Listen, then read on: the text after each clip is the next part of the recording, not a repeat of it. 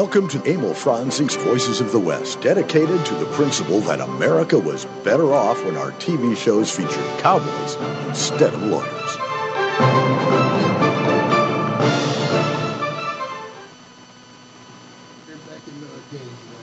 I don't hear you.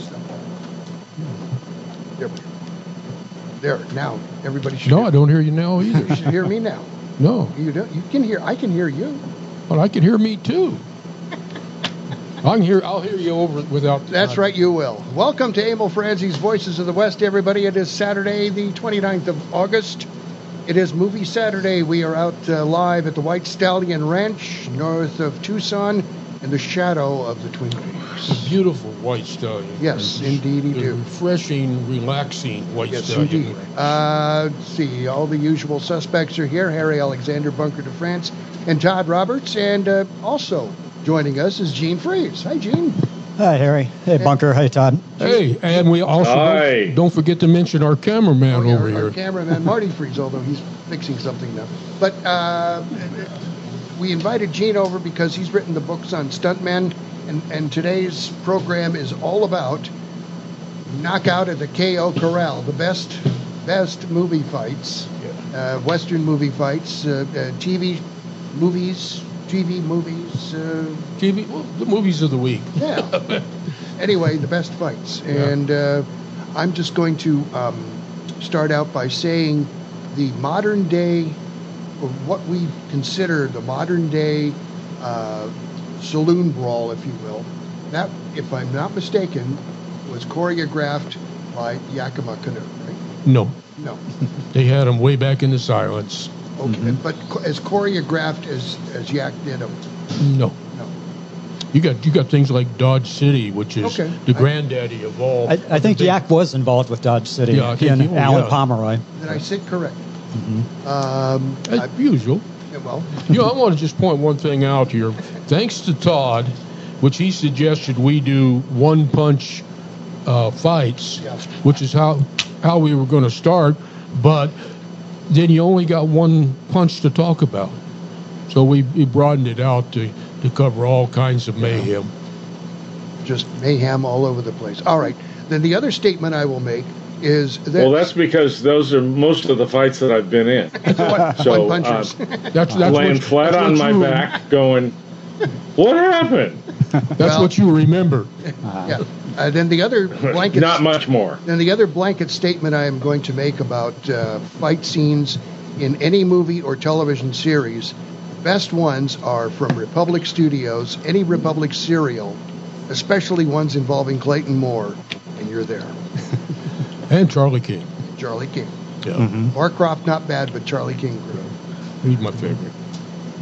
What do you think, Gene? Actually, I think any fight goes back to the gold standard back in the silent films. Was the first version of the spoilers. Mm-hmm. And this was before they started choreographing anything. They just set up a camera, let the two actors themselves punch each other silly. Mm-hmm. And they'd usually try to hit each other in the shoulders or the arms. And camera angles weren't such that you could tell one way or another. No, it was just kind of one shot. And it was William Farnham and Tom Sanchi, the 1914 version of the spoilers. And they fought for an hour on one set for the camera and got carried away, started punching each other for real, and it sent them both to the hospital. How much furniture did they destroy? Basically the entire set. Yeah. So this, for the next 20 years or so, that was how fight scenes were done. Right. And stuntmen, would fill in for the actors at times, and they didn't go to a lot of effort to hide that fact.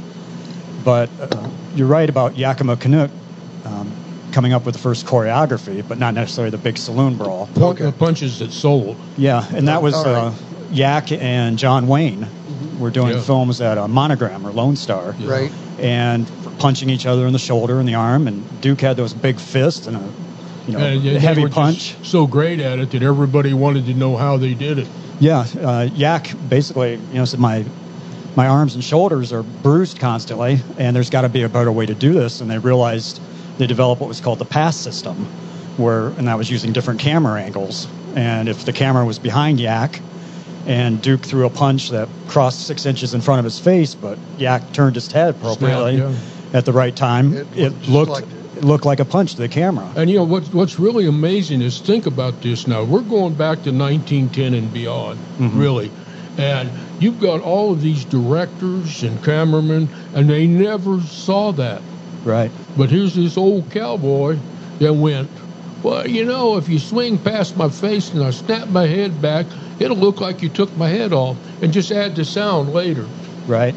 And that's Well, Bunker, wouldn't you attribute that to the fact that, necessity is the mother of invention, just like everything regarding a horse?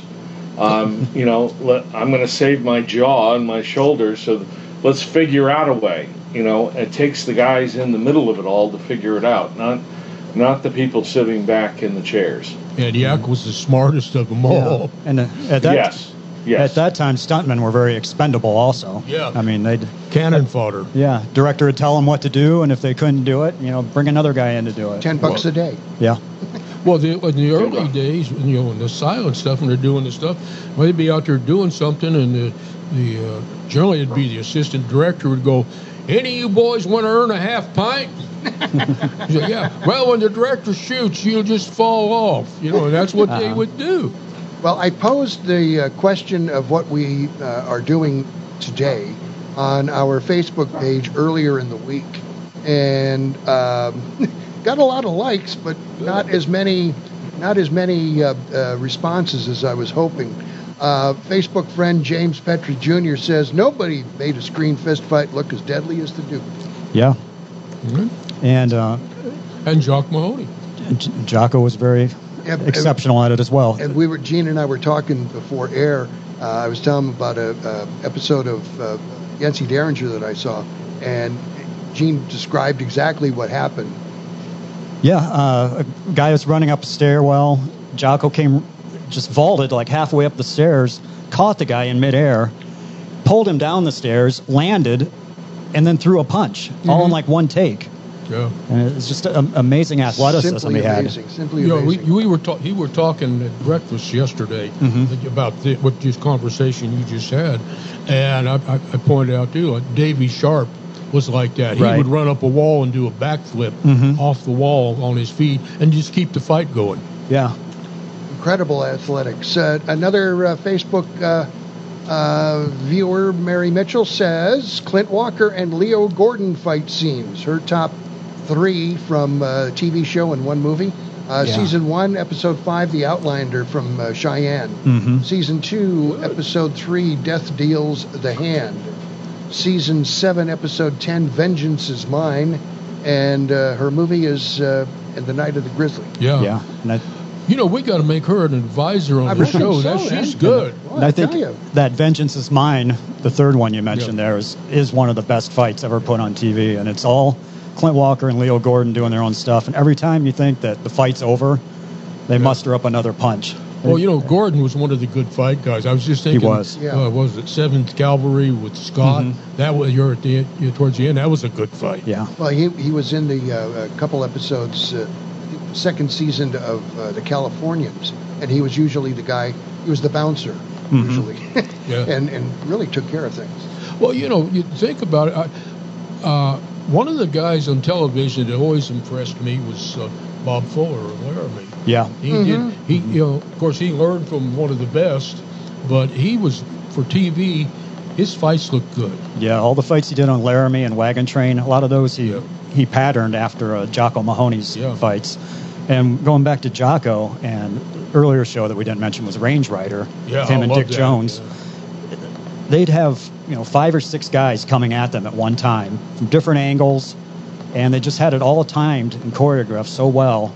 And they did it all on a count to the point where when they got to a certain count, Dick Jones would be flying through the air and Jocko would catch him and throw him into someone else without even having to look. Wow. It's like watching Batman and Robin. Yeah. Only better, Well, or only better, Well, there's a guy that never gets mentioned, and he was not only personally trained, but mentored was Fred Crone. Fred Crone by Jock. Right. And Fred could do fights like you wouldn't believe. Yeah. And he said Jock used to try to. He said he'd try stuff on him. You hadn't done. We'll try. What you do it. What? And if he did it, we go, okay, we'll use that in the show. Todd, what's your take? Well, I think part of my take is the fact that a film that I think talks a lot and kind of encompasses the spirit of this period of time we're talking about at this moment, at the beginning of all this, is a film called Hearts of the West with Jeff Bridges. Mm-hmm. And Matt Clark's in it, and of course Burton Gilliam from Blazing Saddles and Blythe Danner, and Mark Clark was in Monty Walsh, and he was in Jeremiah Johnson, and he was in Culpeper Cattle Company, and Andy Griffith's in it. Anthony James is in it, who is the guy with the pie in Heat of the Night. Mm-hmm. And I just think it kind of gives the spirit of this innocence of Hollywood at a period of time where, people were, let me try this for a little while. You didn't have people walking up and down the streets of Hollywood going, I want to be an actor. Or, I just got off the bus. Mm-hmm. Yeah, there's a great T-shirt that I used to see occasionally in town of, the front said, I want to be, you'd see this T-shirt, I want to be an actor, I want to be a director, I want to be an actor, I'm writing this screenplay, I want to do this, I want to do that.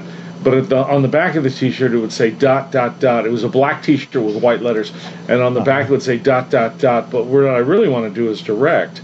And this film takes place before all that. Mm-hmm. It's before there was a consciousness of what it was. They didn't know that film was going to become the biggest industry in California, if not the entire country, and that it was going to export all over the world and influence entire countries and cultures.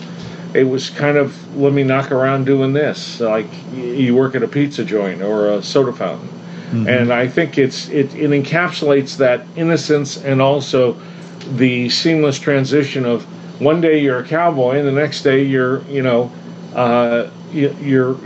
riding a horse for money on film. Mm-hmm. And I think that it adds a lot of a perspective that we don't really see.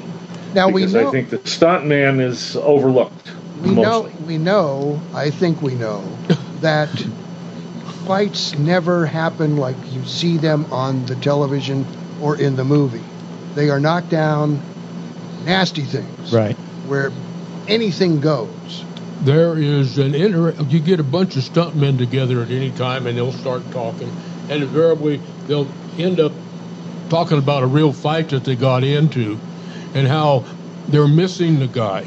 They're throwing the punches, but they're missing the guy because they're just so used to doing it. Yeah. And then the guy clocks him. Yeah. Yeah. So how is it that the fight scenes became what they became when we know that, if you're in a street fight, you're going to do anything that you need to do to win that fight. Well, that's what they're doing pretty much now. Look at the Matrix movie, the fights in that. Okay. But it's not Western. But we're not talking that. We're looking at our particular genre, and you don't see anything like, at least I haven't. Harry, let me just say, and I'm not anywhere near Bunker's experience of this in real life or on film, but I remember years ago I was being directed by Miguel Ferrer, Jose Ferrer's son, Rosemary Clooney's son. And there was a fight scene between my character and the other character, which was a female, and she was basically in the middle of a breakdown of a marriage, and we started fighting physically. She starts, fighting with me physically, and he said, "Oh, whoa, stop! What are you guys doing? Are you dancing or making love?" And we both looked at him like, "What?" He said, "Well, you're definitely doing one of those two because you're definitely not fighting." Mm-hmm. And I said, "Well, what do you want to do, Miguel?" He said, "This needs to be dirty, ugly.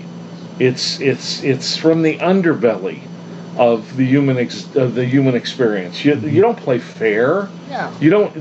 There's no chivalry in this.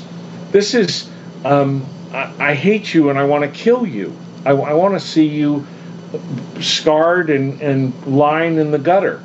And if you think about most fights, two guys don't match up against each other and start swinging at each other.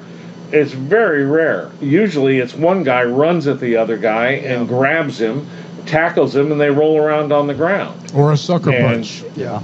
Or a sucker punch, exactly, Bunker. But unless it's at the very beginning, both guys are standing there looking at each other. What are you going to do? Well, what are you going to do? What are you going to do? Push. If one guy's, there's a push, exactly, Harry. Or if one guy is really good, he's able to get off a very quick jab, boom, hits a guy in the chin. The guys fall flat on the ground as a sack of potatoes, and it's over.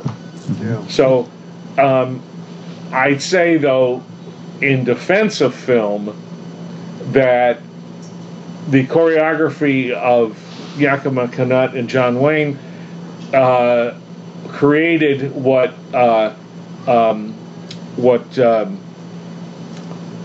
many directors have called fight scenes. It's a dance. Mm-hmm. And yes, it is not what real life is. But then again, film, we don't go to film to see what real life is. We go to film to be entertained. You're right. To be enriched and to be influenced. And that's what film does. You're right. You got it right there, because the purpose of the fight, Harry, is to entertain. Okay. And to fill up the action and excitement. It's done for the audience. It's not done for. See, I get entertained when I see fights like that. Yeah. Speaking, you were talking about one punch and it's over. The one we should probably start with there is McClintock and Leo Gordon, going back to Leo with John Wayne. Hell I Won't, and The hell are blocks you? him, basically a sucker punch. And that starts off the big mud fight. And again, by that time, a lot of the big brawls had become almost serial comic, where it is a big fun scene. Yeah. Like North to Alaska. Yeah, everybody's punching one another, and no one's permanently injured. That's a great one, too. But, it's interesting because, like in North to Alaska, you got that great street fight. But you also have, and people forget, the Stuart Granger and Wayne fight at the river, at the creek. When they tear up the mine shafts and everything. Yeah. We got to do our first break. It's Knockout at KO Corral. This edition of Emil Franzi's Voices of the West. We are live from the live streaming out at the White Stallion Ranch just north of Tucson, in the shadow of the Twin Peaks. And a reminder, Emil Franzi's Voices of the West is brought to you by Western Writers of America. It's literature for everybody. We'll be right back.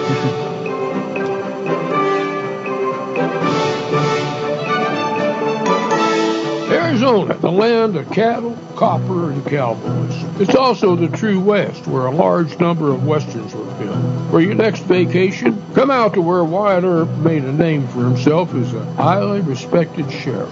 Stay where Jimmy Stewart filmed Winchester 73. That would be the White Stallion Ranch, situated in the mountains just northwest of Tucson. The White Stallion Ranch is an award-winning dude ranch with 43 guest rooms and a hacienda. That's a 5-bedroom, 3-bathroom home, perfect for larger families, family reunions, and girlfriend getaways. Every guest room has a private patio with views of the cactus gardens, mountains, or corrals. Generous floor plans offer sunny, comfortable rooms, but you won't want to stay in your room. Outdoor activities are plentiful at the White Stallion Ranch. Horseback riding, hiking, shooting, archery, rock climbing, e-biking, and a weekly ranch rodeo are among the numerous activities that you'll enjoy on your ranch vacation. Go Western for your next getaway. The White Stallion Ranch. Book your vacation now online at whitestallionranch.com or call 520-297-0252. Imus Wilkinson Investments, 777-1911, is a unique investment management firm. They pay little attention to where the market indicators are because smart investment management goes way beyond checkered stock exchanges. They are very good at managing all types of investment based on client expectations. They build relationships, and They want clients, not customers. My family is proudly included among them, and they'll help you, as they did us, design a portfolio that achieves what you want when you need it. Imus Wilkinson Investments, they're really good at what they do. 777-1911. America, let me tell you about Sergeant Greg Anderson. Served 2 tours in Afghanistan, Bronze Star and Purple Heart recipient, and unemployed. The unemployment rate among transitioning service members is unacceptably high, much higher than the general population. Veterans are a proven commodity. They're mature, reliable, and hardworking. They deserve a chance to get back to work after serving their country. Do you really want to honor a veteran? Hire one. Go to legion.org/honor veterans to find out how you can help. Watch classic Western movies anytime at voicesofthewest.net.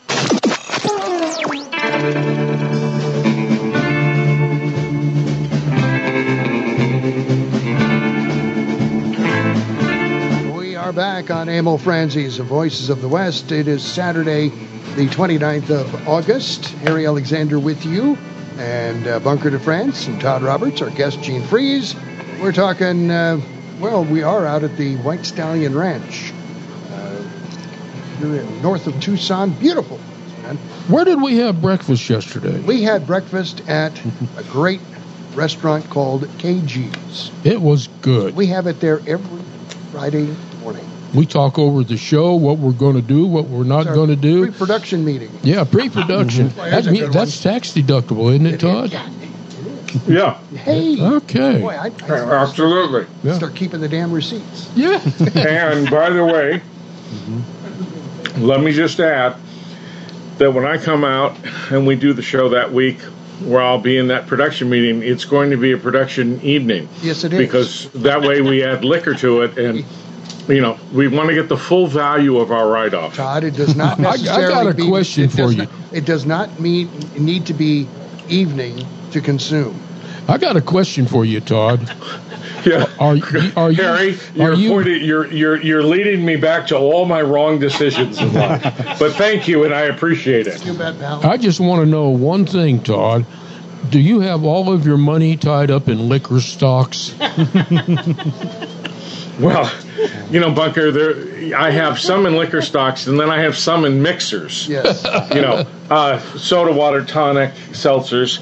Anyway, and then, of course, I have cardboard box companies. Anyway, we are talking about the best Western movie brawls, and best is such a subjective thing because what we think is the best, somebody else may say, no. I want to do another great single one-punch knockout. All right. And we talked about it before the show, and that's Gary Cooper in High Noon when he walks in and he knocks out the saloon keeper who's been bad-mouthing him.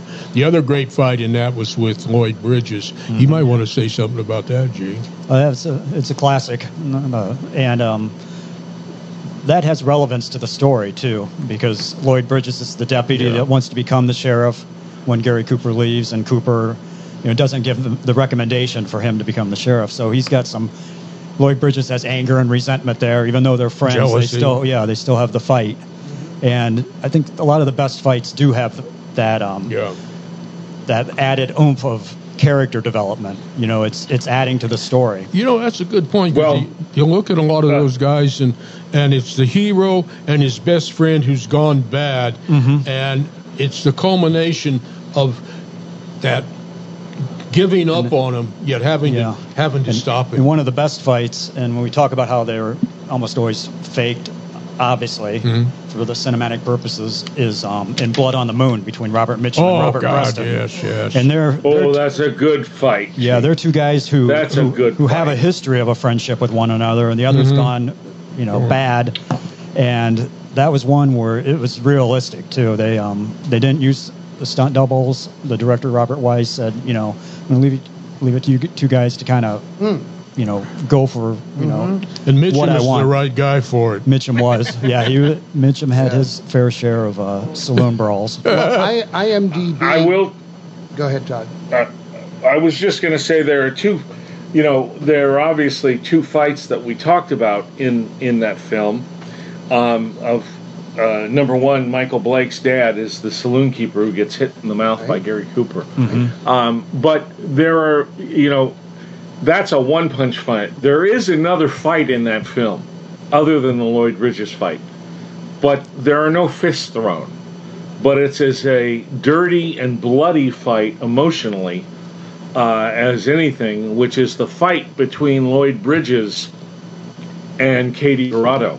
Yeah. Where she basically breaks up with him and lets him know that you're not a man. He emasculates him. Yeah. You might be the body of a man, but you're not the heart and the soul of a man. Will Kane's a man, and I'm leaving you. And he puts his hand on her, and she gives him an eye that is so ugly and dismissive over her shoulder, and she says, "Don't touch me. I will tell you when I want to be touched, and I don't want to be touched. So take your hands off me." And I'll tell you, it's a really ugly fight. The emotion is very tempered, and there are no fists thrown. But boy, it leaves a mark on Lloyd Bridges' character. Good point. Which leads to the fist fight with Gary Cooper. Right. On IMDb, they have a list of the best Western movie brawls, and I will quote from it. It's 17 of them, and their number 17 one is Gone with the West from 1974. We were talking about James Caan, Stephanie Powers, Aldo Ray, and Barbara Whirl. And the comment says, "No exaggeration, folks. The cat fight to end them all. Barbara and Elizabeth Lay might possibly hold the record for most broken furniture ever in a Western barroom brawl."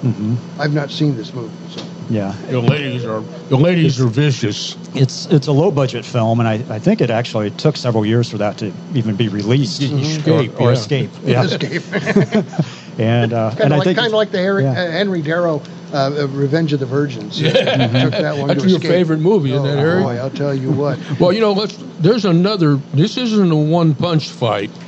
It's a one-kick fight. Butch Cassidy and Sundance Kid, Newman and Ted Cassidy. Yeah. And it's just classic. Funny. And Ted Cassidy was giant, too. Oh, He was yeah. That's what sold it. 6'8" or so. Well, he was Lurch. Right. And it shows the dichotomy and the versatility of him as an actor. The IMDb to go from Lurch and to go there. The IMDb comment is, "Okay, it didn't last long, but Paul Newman against Ted Cassidy was a blast and clever too. 1, 2, 3, go!" Yeah. And it's, if you think about it, when you look at the photo they took in the Wild Bunch took the 5 of them, and he is sitting in the middle. You can see how much taller he is. He's the tall sitting down as Newman is standing up. Right. Here's another one. He's an entire head taller. Here's another one than Cassidy. Here's another one from IMDb. This one from 72. It's a spaghetti. Trinity and Sartana are coming. That, yes. Yes. No, none of you. Well, this is they couldn't get anybody from the original Trinities or the original Sartanas, so they just kind of put together a kind of a salad bowl of fellas. And it's a good film if you got a really hot pizza and enough beer. And some wine. But that fight ran a full 7 minutes. Yeah. Oh my God. Yeah. Yes. Well, here's another great fight that's getting off a little bit, and that's the Long Riders with David Carradine, and I can't think who the other guy was. The knife fight. James Remar. Remar, yes. Yeah, he's the Indian in 48 Hours. That helps break out the bad guy with Eddie Murphy and Nick Nolte chasing him. One of the other movies that they talk about on IMDb is from 1938, Rollin' Plains. It is Tex Ritter and Charlie King, and this remarks say Tex Ritter goes at it against Charles King in a wild barroom brawl in which the furniture flies, and indeed it does. This is a great B movie. And Tex Ritter and Charlie King probably had 20 fights together, and Charlie King fought Bob Steele more than 20 times as well. Yeah, I was watching a bunch of them last night, and he always loses. Well, yeah. Well, I want to throw out. I think to me is my after Wayne is definitely my favorite fight, and that's Stations West with Dick Powell and Big Boy Williams. Yes. That is a brutal fight, and it looks real. You like Todd said, they never look, but that one, they looked like they were actually hurting each other. And Big Boy Williams was a genuine tough guy. Yes, he was. Big. And and did some great fight scenes. Yeah, in many movies. He kind of stood out in Dodge City. Just look at his hands. Yeah. When you watch the Comancheros, and he's got that small bit part, and he's like, boy, I sure am glad that I'm in jail, because I knew I was doing wrong, and I'm just happy that I fixed it. Somehow you fellas fixed me up. Yeah. But he's sitting there, and both his hands are clenched in fists on his thighs near his knees. And you don't want to be meeting those fists. They look like a pair of cantaloupes. Yeah. Another one on the IMDb list. Dodge City, we need to talk about that. But that is, I think, maybe the greatest of the two. Yeah, that's a huge. Well, there was 100 or more stuntmen involved in it, and that had. It was the North versus the South, the different factions. So there was a reason for all these people to be fighting, which in a lot of saloon brawls, there's not. They had motivation. Yeah, there's two guys who one says, you're a card cheat. Yeah. They start throwing punches, and then the other 20 guys in the saloon start fighting one another for no apparent reason. There's one of the stunt guys in there, and I don't know, you might know, Gene, but he was famous for getting shot and doing a pirouette. He was standing on the bar when he gets shot from the balcony, and he does that ballet pirouette before he goes down. And I saw this guy, I don't know, countless Westerns back then. We are doing Knockout. Maybe Saul Gorse, maybe? I don't know. Our show topic is Knockout at the KO Corral. This edition of Emil Franzi's Voices of the West. We are streaming live from the White Stallion Ranch just north of Tucson in the shadow of the Twin Peaks. We are brought to you by, and it's raining. Yeah. We are brought to you by, one of our sponsors is the Western Writers of America group. It's great literature, and you really should start reading. We'll be back with much more. I got the August issue today, Harry. We'll be back with much more right after these important messages. When looking for a property management company, here are some things you should consider. How long has the company been in business? What types of properties can they manage for you? And does the company give back to the community? Well, your search is over. The Paul Ash Management Company meets and exceeds those considerations. They've been in business in Tucson, Arizona since the 1960s.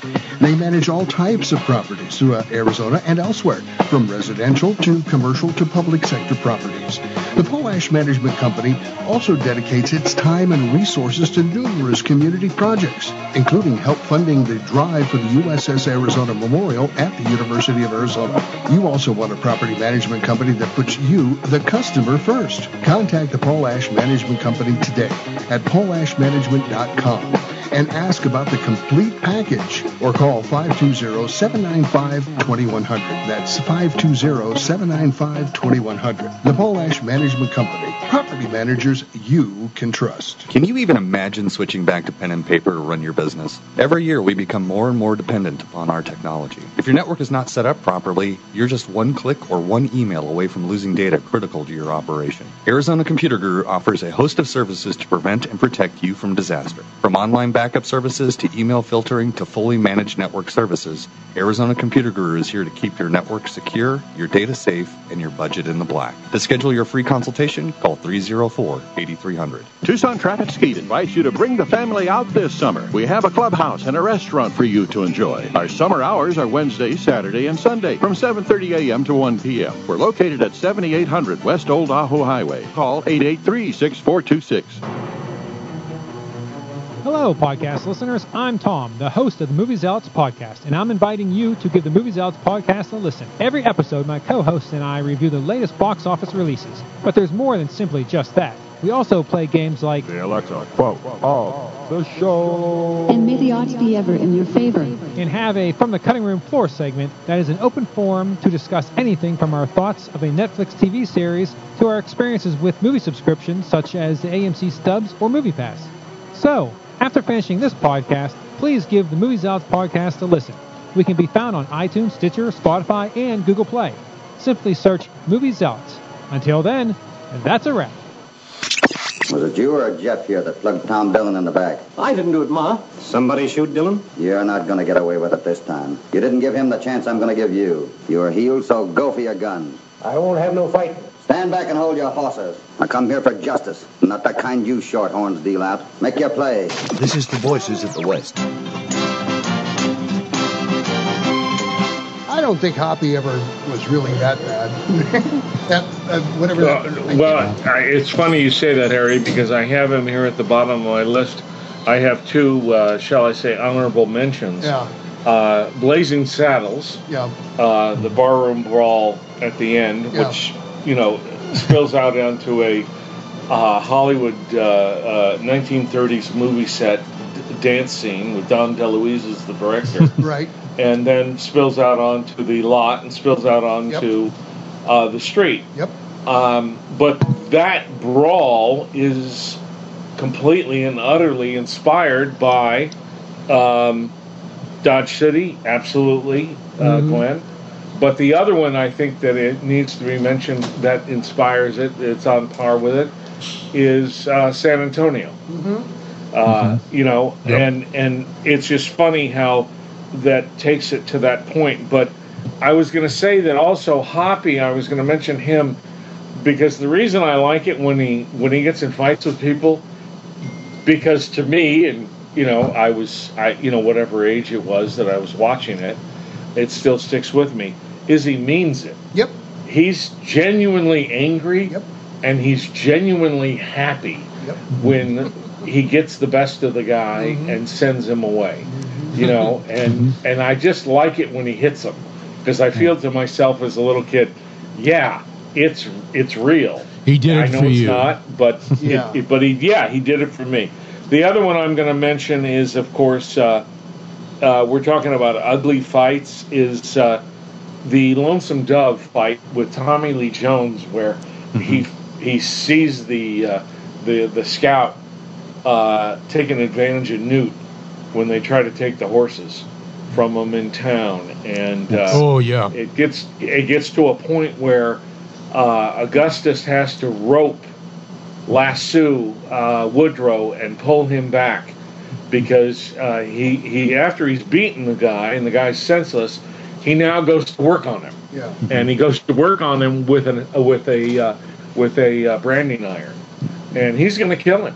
Yeah. And Augustus ropes him and pulls him back and goes, "My God, Woodrow, you sometimes lose yourself." Yeah. I want to know.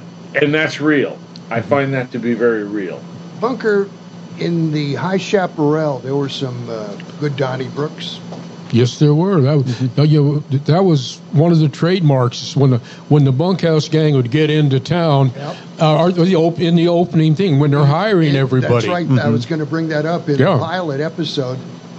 Buck goes to town to do the hiring, and I don't know. I don't remember how it started, but it was a good one. Well, it started with Bobby Hoy and Mark Slade. Because Mark's kind of liking this girl, and Bobby is kind of liking this girl, and and Collier and Cam are eyeballing each other, and the guys start fighting, and they buddy up. It's like they're all for it, and then they start punching each other. There were some good Donnybrooks in Chaparral. Oh yeah. Were you involved in any of those? Not too many, because that was pretty much driven by either the guest star or the principals. I shot a lot of people and got shot by a lot of people, but I didn't really get to thump that many people. One of our Facebook friends and friend of the show, John Buzzard, he's also an author with Western Writers. Good writer. He says, I think my favorite fight scene is from The Undefeated, where Dub Taylor gets a face full of grits. That's cool. That's a good one. We were talking about Hoppy. I want to talk about Alan Lockheed Lane. Yes. He did a whole series of, all of his things had good fights, and he is one of the really underrated guys. I'm just going to throw a whole bunch of movies out here all at once, and then we'll do whatever we want to do. Leadville Gunslinger, Marshal of Cripple Creek, Powder River Rustler, Rough Riders of Durango, Salt Lake Raiders, Vigilante Hideout, And, the guys that he fought, Roy Barcroft was generally his number one guy that he fought. And a lot of times if Barcroft wasn't doing everything himself, it was Fred Graham who was doubling him, who was a great fight guy, great stuntman. And in a lot of the big brawls or the TV fights, again, there's a serial comic nature to them because you can spot guys before the fight ever starts. You might in the background. There's Fred Graham. There's Chuck Roberson. There's Hayward. Ted White. Roy Jensen. Yeah. A fight's going to start, and usually within a minute, there's a big Donnybrook. I just love it. I think that's probably why we love watching those old westerns so much. Well, I love watching them for the popcorn. Well. Okay. Okay. Well, of course you love the popcorn, and when we go to the movies, Bunker, you know the rule. You get your own popcorn. Yes. I'm not sharing with you. I don't buy movie popcorn anymore. I will not pay $20 for a dime box of popcorn. Here's another. Yes, but Bunker, you eat all the popcorn off the top. Well, of course. There's no more butter left. Here's another movie to talk about. This is from 1943. It's Dickensian. Richard Dix. Shane Wyatt, Albert Decker, and Richard Dix gets involved in a wild barroom brawl, unusual for the 40s, as it includes a pile of saloon gals joining in. Yeah. And there's a guy that we haven't mentioned yet who's common to Dodge City, the Hoppy films, and Kansas, and that's Victor Jory. Yes. He usually played the bad guy and did a lot of his own fights and was a legitimate tough guy in real life. Was he really? He was. His hands were considered, he had the strongest hands in the business. He could bend a horseshoe and then bend it back. Whoa. Right.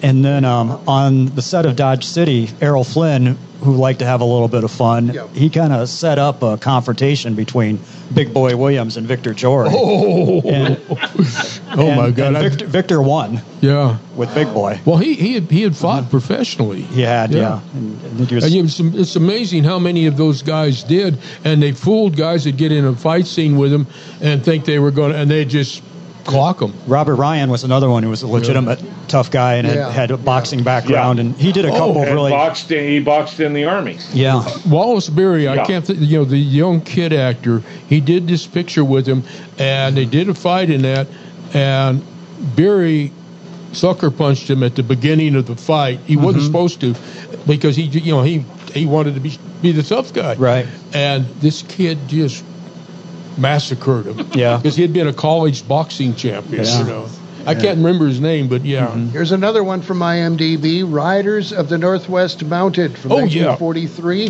Russell Hayden, Dick Curtis bust up a Canadian trading post, and then come back at the finale for Go At It Again, winding up in Red River. Yeah. Jim Davis did good fights. Jim Davis did. Yes, He did some good. He did a good. Yeah, I think it was the episode was The Railroad with James Arness. Yeah, and Stories of the Centuries, the fights in there.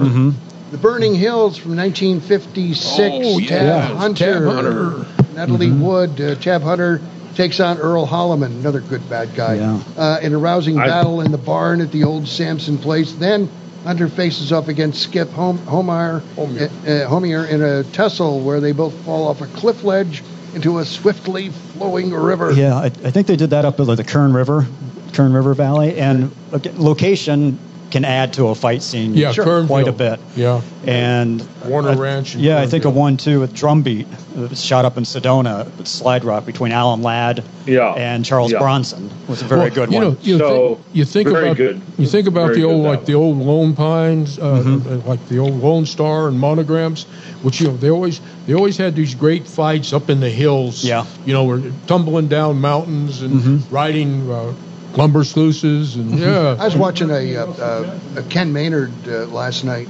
and with Tarzan, and Charlie King is in it, and Charlie decides he's going to steal the horses, and Tarzan is part of that act that is going to get stolen, and Charlie finds out that Tarzan will not allow him to get on his back, and so he starts whipping him, right, and Tarzan gets all kinds of hacked off and chases Charles King into the house or into the shack.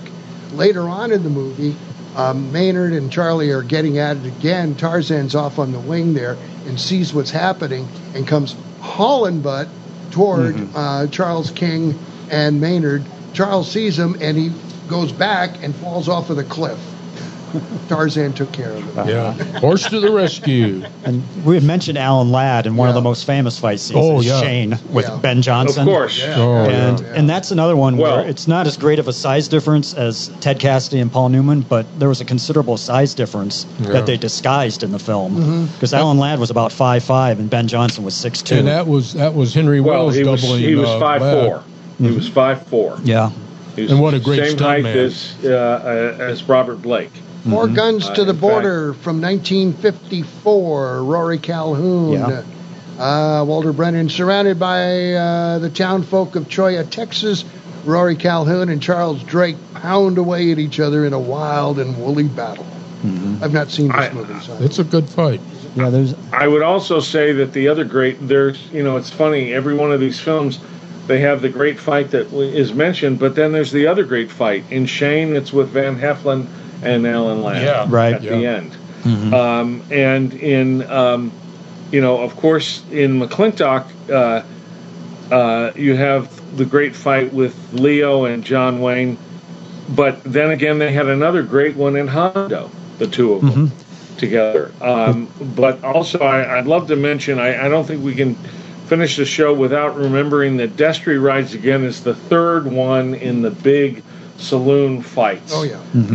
With Jimmy Stewart, of course. And El Dorado, when John Wayne hits Robert Mitchum in the face with the frying pan. That's just as good as it's just hilarious. And Junior Bonner, and our good friend Stuart Rosebrook's dad made that film. And there's a great fight there in that as well. And that's at the Searchers with, of course, Ken Curtis and Jeffrey Hunter. That's a great at the fight. wedding. That's a great fight. But of course, I know you guys think I'm crazy, but we do. I still yes, Bunker. Red River to me is just the best fight, and it is. Well, I love it. I always wait. I never say anything when I ever watch that film with somebody I've never watched it with, especially a male, who looks up and says, "Oh, this is a stupid fight." John Wayne would beat that little pipsqueak to a pulp, and I always tell the story of. One day I'm standing in line at a burger joint, which was on the property of our high school. It was on the corner. Technically not on our property, but part of that whole block. And a little guy about 5'6" literally took him apart. A fellow who was 6'2" and was a lineman on our football team, a senior varsity football player. And this little guy, 5'6", just popped him 1, 2, 3, boom, boom, boom. The guy was on the ground, laying flat out. And don't forget, Wayne had been shot by John Ireland just prior to the fight. Yes, yes, and that adds credibility to it. But if you're quick enough, you can get in 3 or 4 to that guy's 1.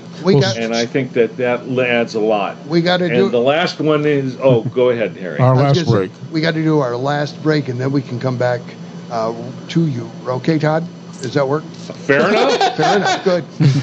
We'll be back with much more of Abel Franzi's Voices of the West right after these important messages. Don't run away.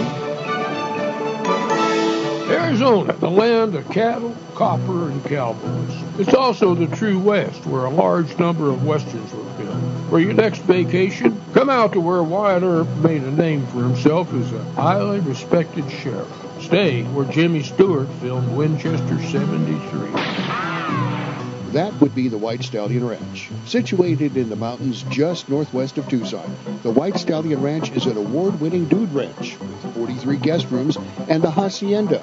That's a 5-bedroom, 3-bathroom home, perfect for larger families, family reunions, and girlfriend getaways. Every guest room has a private patio with views of the cactus gardens, mountains, or corrals. Generous floor plans offer sunny, comfortable rooms, but you won't want to stay in your room. Outdoor activities are plentiful at the White Stallion Ranch. Horseback riding, hiking, shooting, archery, rock climbing, e-biking, and a weekly ranch rodeo are among the numerous activities that you'll enjoy on your ranch vacation. Go Western for your next getaway.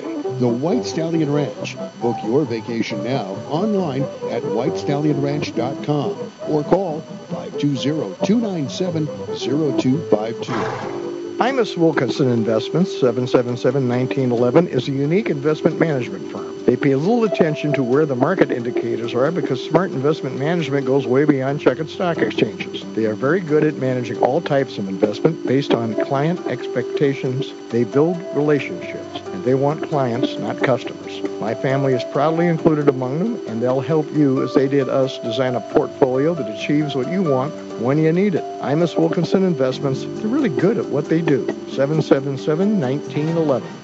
Hi, this is Craig Morgan with a special message for all those who have served in the U.S. Army. The National Museum of the United States Army, to be built at Fort Belvoir, Virginia, will include the Soldier's Registry, an electronic record of Americans who have worn the Army uniform, recognizing their service. I've already added my story to the registry. I hope you'll add yours. To learn more and to make your story a permanent part of the National Army Museum, visit armyhistory.org.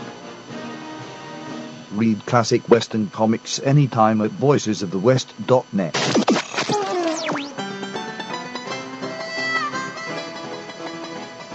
I always like to close it out with a little bit of saloon music there. Yeah. Here on this edition of Emil Franzi's Voices of the West, Harry Alexander, Bunker de France, and Todd Roberts. Our guest is Gene Freeze.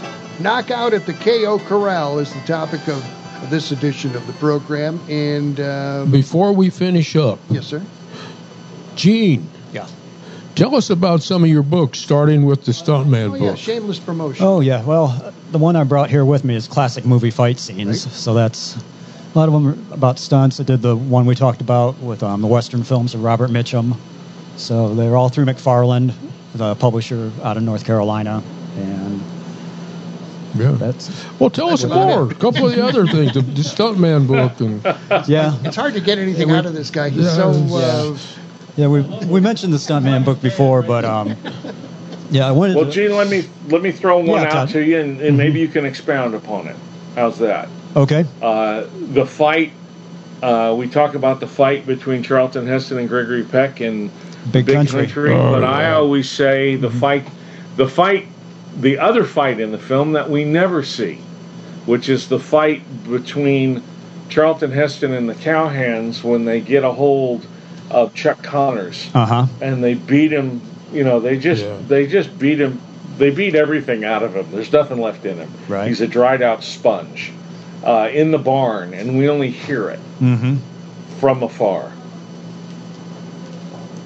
Yeah, sometimes that can be effective, doing stuff off screen and just leaving it to the imagination. With appropriate sound effects, indeed. And sometimes, most fights are popular as a conflict resolution because economically you can do them with just two guys. Yeah. And the choreography, you don't have to go over budget or anything. You can put them together quickly. And it's easy to go through a script and go, well, let's put a fight scene here, because it really doesn't change the budget at all unless you're making it a set piece. Yeah. And that kind of brings me back to the more famous version of the Spoilers, which is John Wayne and Randolph Scott, where they bust up an entire saloon, just the two of them. And the fight goes on for, nearly 10 minutes. Eternity. Yeah. I'm glad you brought that up about, the thing about economical fights, because it makes me think of Shanghai Noon, where Jackie Chan fought every cowboy in the West. Right. That had to cost a lot of money.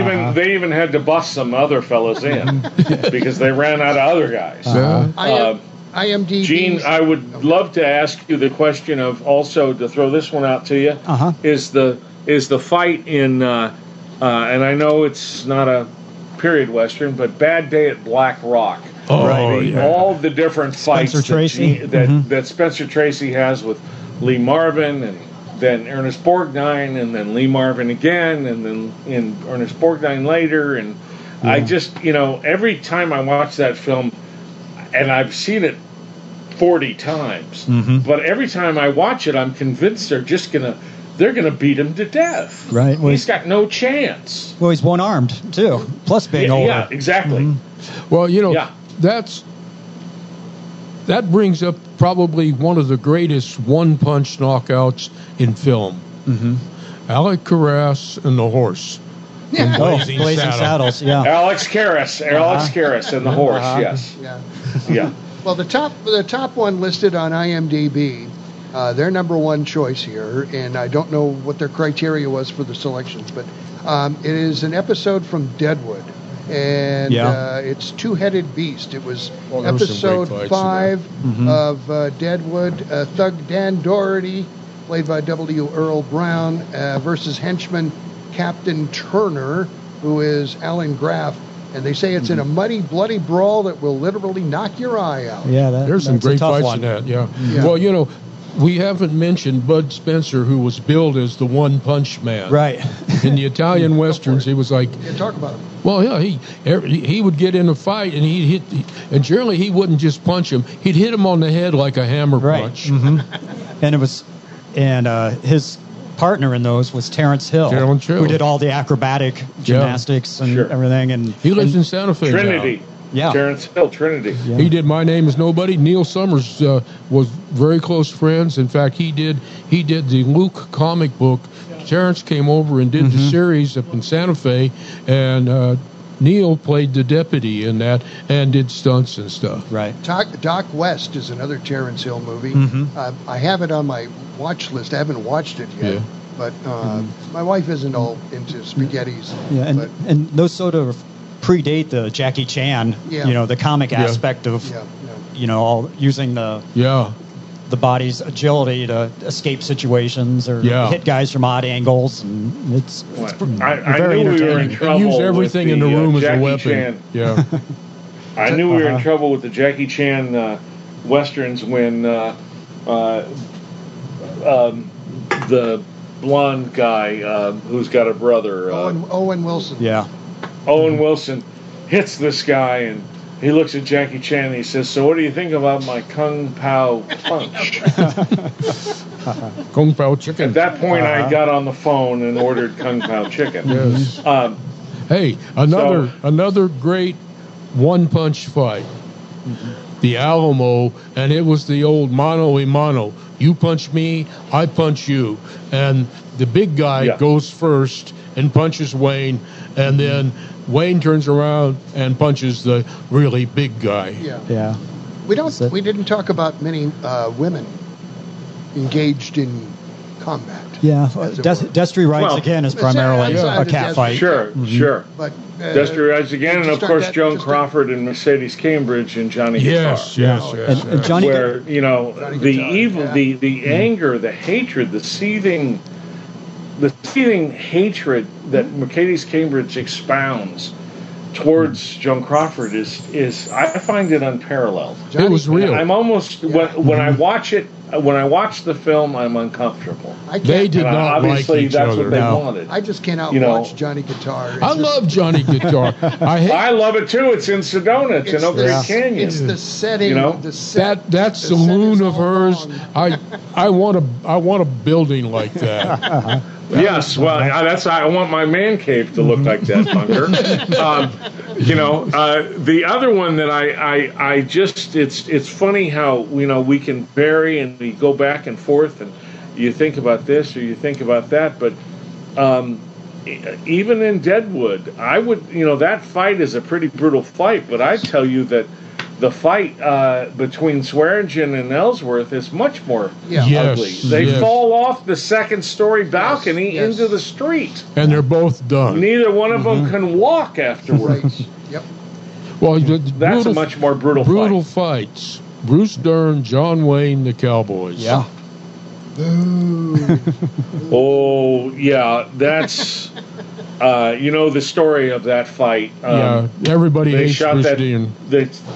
They set it up, and right before they start back up again, Wayne looks at Dern and he says that, this is now the section of the fight where he's going to kill him and shoot him in the back, and Wayne looks at Bruce Dern and says, they're going to hate you for this. It's important to remember that Wayne, to this day, Bruce Dern has a back injury that has survived from that fight. And that came about when Wayne grabs him by the shoulders, the shirt. He's got his shirt. He grabs him by the shoulders and slams him into the tree. And Bruce Dern's back has never been the same. And on that note, we have to close out the show. Gene, thanks so much. All right. Thank you. Appreciate it very We much. have to have round two. We'll do a round two. Yeah, we didn't get to the Wild Wild West with Robert Conrad. I know. Yeah, thank you. Ding, ding, ding, ding. We got Leo Gordon, but we didn't get William Smith against the rest of Hollywood. Boy, now we're talking. All right. Yeah. That's it for this edition of Emil Franzi's Voices of the West. Todd, thank you so much for spending your Saturday afternoon with us. We appreciate it, man. Thank you, guys. Thanks, Todd. And next week we'll be Bye-bye. with you with much more of Emil Franzi's Voices of the West. We'll be back in the studio then. So until then, stay 78, 79, 80. So long. Thanks for listening to Emil Franzi's Voices of the West.